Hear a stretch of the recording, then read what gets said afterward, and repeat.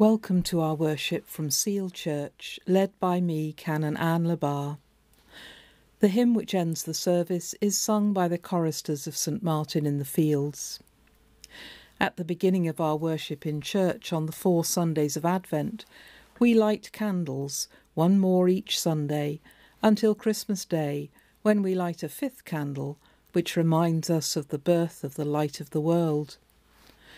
For our online worship during Advent, you might like to find 5 candles of your own and light them one by one each Sunday too, or just a single candle to light each week as we begin our worship.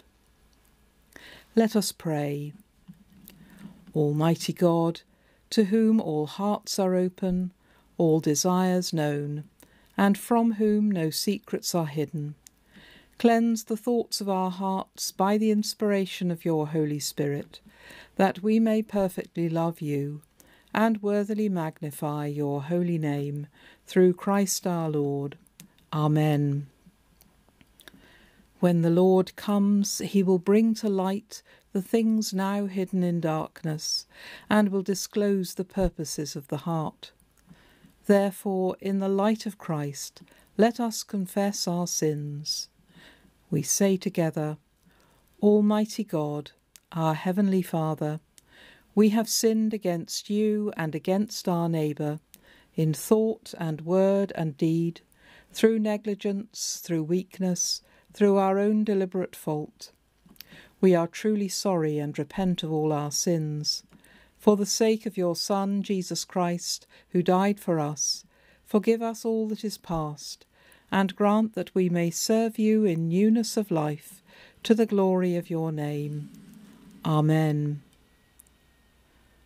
Almighty God, who forgives all who truly repent, have mercy upon you, pardon and deliver you from all your sins, confirm and strengthen you in all goodness, and keep you in life eternal, through Jesus Christ our Lord. Amen. O Lord, raise up, we pray, your power, and come among us, and with great might succour us, that whereas through our sins and wickedness we are grievously hindered in running the race that is set before us, your bountiful grace and mercy may speedily help and deliver us. Through Jesus Christ, your Son, our Lord, to whom with you and the Holy Spirit be honour and glory now and for ever. Amen. The first reading is from the book of the prophet Isaiah, chapter 40, beginning at verse 1. Comfort, O comfort my people, says your God. Speak tenderly to Jerusalem, and cry to her that she has served her term, that her penalty is paid, that she has received from the Lord's hand double for all her sins. A voice cries out, In the wilderness prepare the way of the Lord. Make straight in the desert a highway for our God. Every valley shall be lifted up, and every mountain and hill be made low. The uneven ground shall become level, and the rough places a plain. Then the glory of the Lord shall be revealed, and all people shall see it together. For the mouth of the Lord has spoken. A voice says, Cry out. And I said, What shall I cry?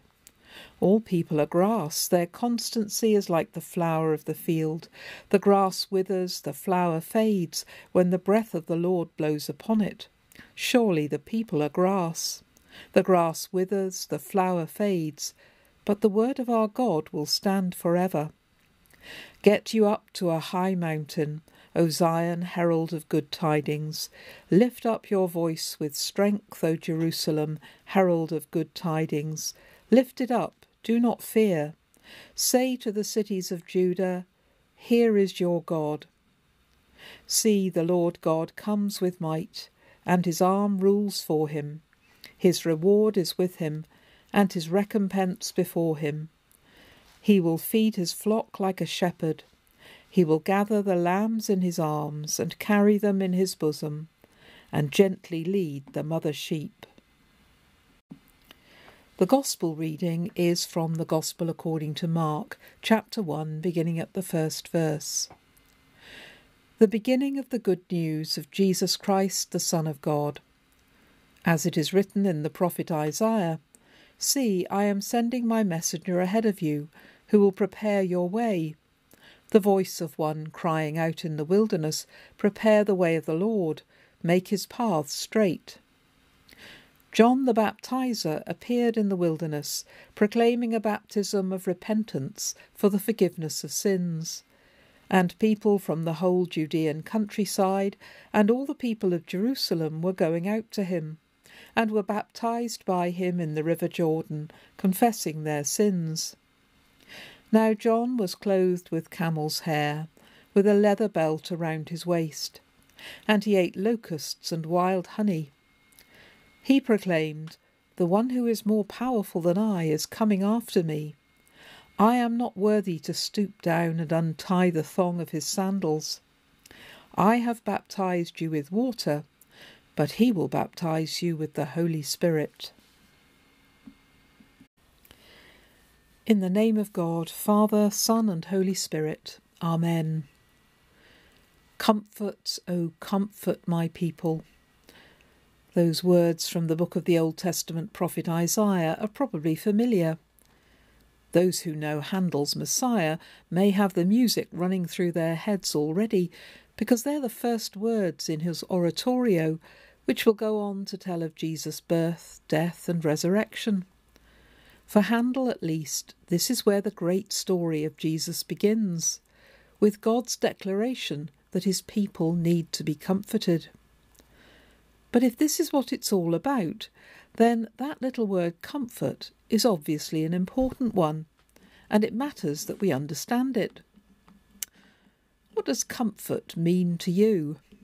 Snuggling into an armchair under a blanket in front of a log fire with a mug of cocoa? The Scandinavian concept of hygge has been all the rage in recent years. That sense of coziness that the word sums up. Frankly, I suspect it's probably a good way of selling fairy lights, thick socks and scented candles, and all the other things that get people through long, hard winters. But that's not really what Isaiah had in mind. You can't buy the kind of comfort he was talking about. And even in English, that wasn't originally what comfort meant. The fort in comfort gives that away. It's linked to fortifications and fortitude. Soldiers live in forts. To be comforted was originally to be strengthened, not wrapped in a fluffy blanket. But the Hebrew word Isaiah used carries an even richer set of meanings. It's the word nacham, and it's very hard to translate precisely. But it's something to do with changing someone's mind or heart. Sometimes in the Bible, nacham is actually translated as repent, which doesn't sound like a very cosy word at all.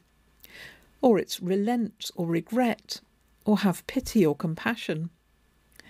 In the book of Genesis, God decides to destroy the world that he's made by flooding it.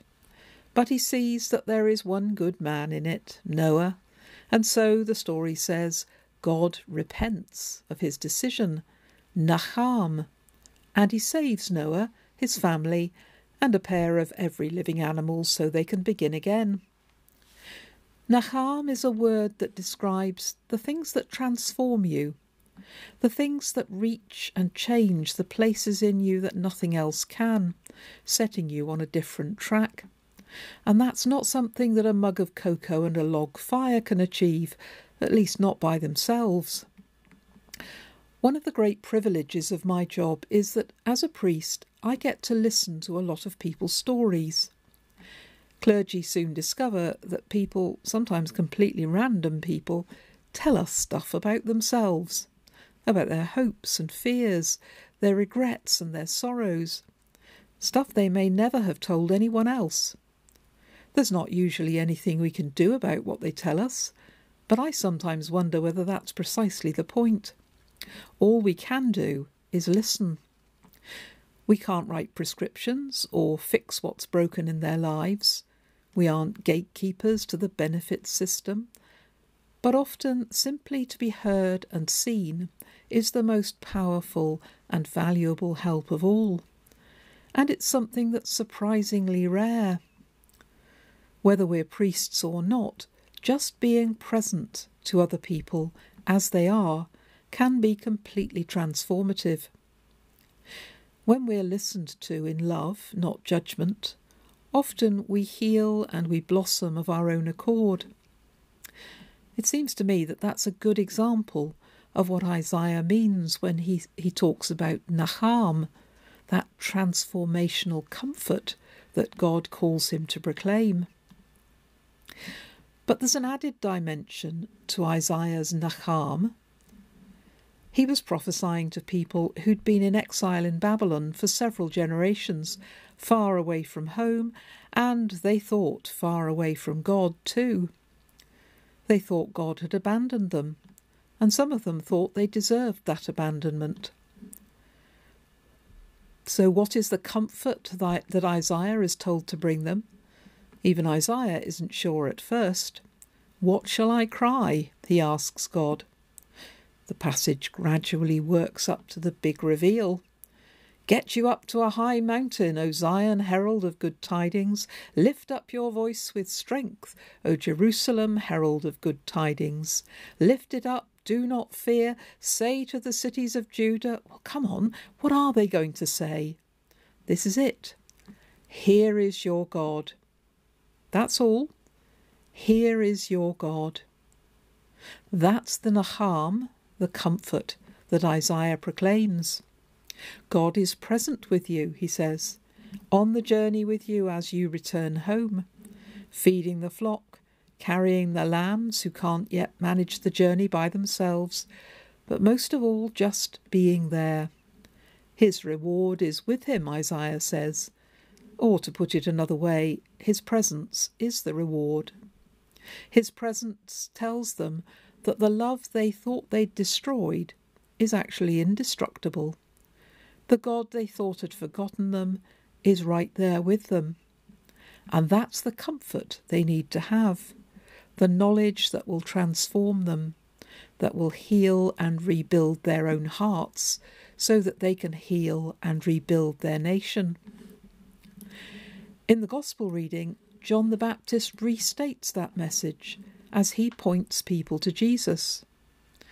The one who is more powerful than I is coming, says John, the one who'll baptize you with the Holy Spirit.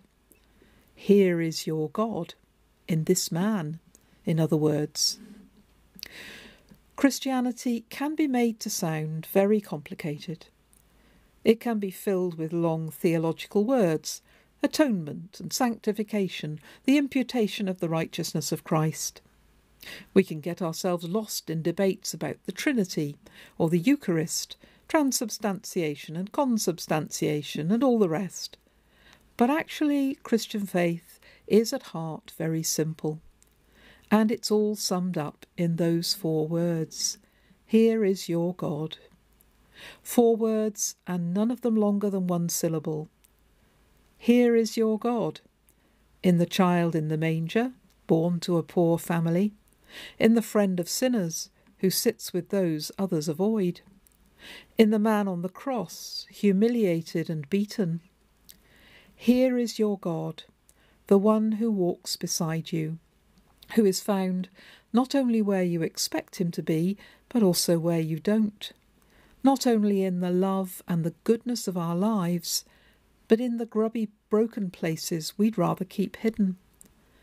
He is the one who sees us and hears us, who knows us and loves us, whether we think we're lovable or not.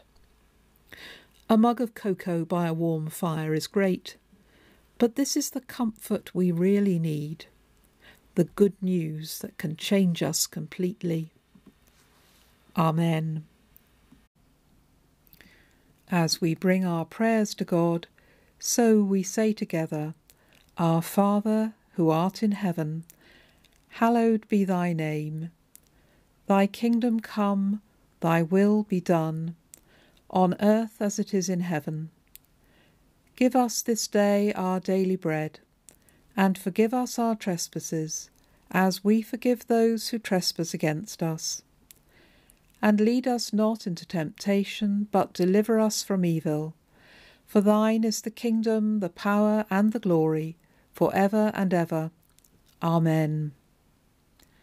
Christ, the Sun of righteousness, shine upon you, scatter the darkness from before your path, and make you ready to meet him when he comes in glory.